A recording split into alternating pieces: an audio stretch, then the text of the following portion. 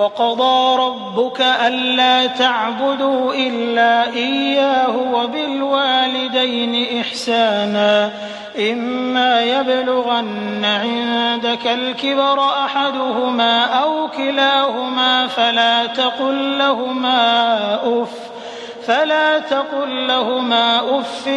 ولا تنهرهما وقل لهما قولا كريما واخفض لهما جناح الذل من الرحمة وقل رب ارحمهما كما ربياني صغيرا ربكم أعلم بما في نفوسكم إن تكونوا صالحين فإنه كان للأوابين غفورا وآت ذا القربى حقه والمسكين وابن السبيل ولا تبذر تبذيرا إن المبذرين كانوا إخوان الشياطين وكان الشيطان لربه كفورا وإما تعرضن عنهم ابتغاء رحمة من ربك ترجوها فقل لهم قولا ميسورا ولا تجعل يدك مغلولة إلى عنقك ولا تبسطها كل البسط فتقعد ملوما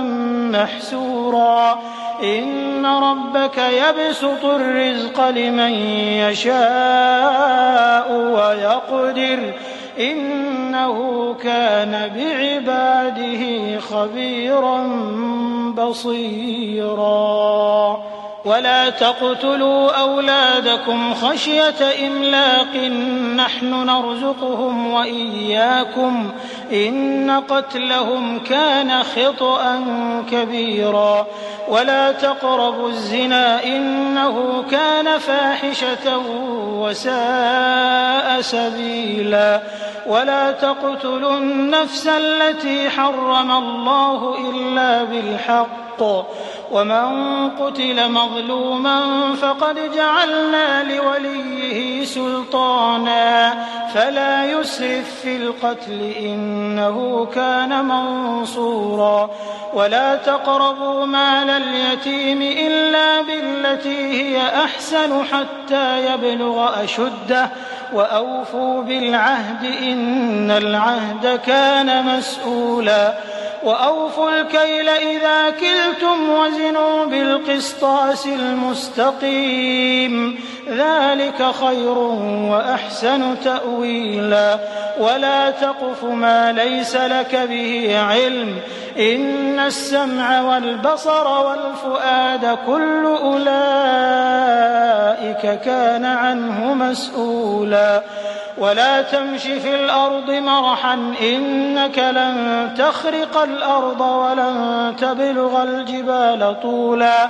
كل ذلك كان سيئه عند ربك مكروها ذلك مما أوحى إليك ربك من الحكمة ولا تجعل مع الله إلها آخر فتلقى في جهنم ملوما مدحورا أفأصفاكم ربكم بالبنين واتخذ من الملائكة إناثا إنكم لتقولون قولا عظيما ولقد صرفنا في هذا القرآن ليذكروا وما يزيدهم إلا نفورا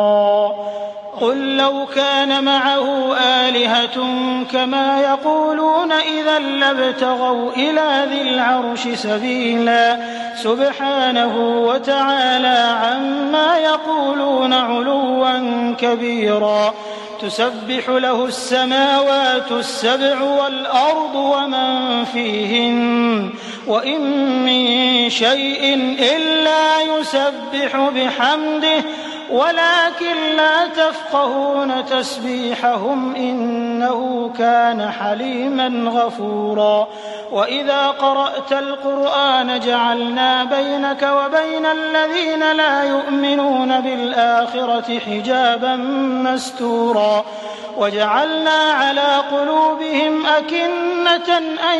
يفقهوه وفي آذانهم وقرا وإذا ذكرت ربك في القرآن وحده ولوا على أدبارهم نفورا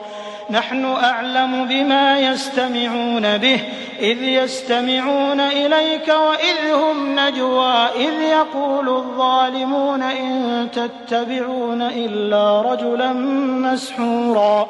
انظر كيف ضربوا لك الأمثال فضلوا فلا يستطيعون سبيلا وقالوا أئذا كنا عظاما ورفاتا أئنا لمبعوثون خلقا جديدا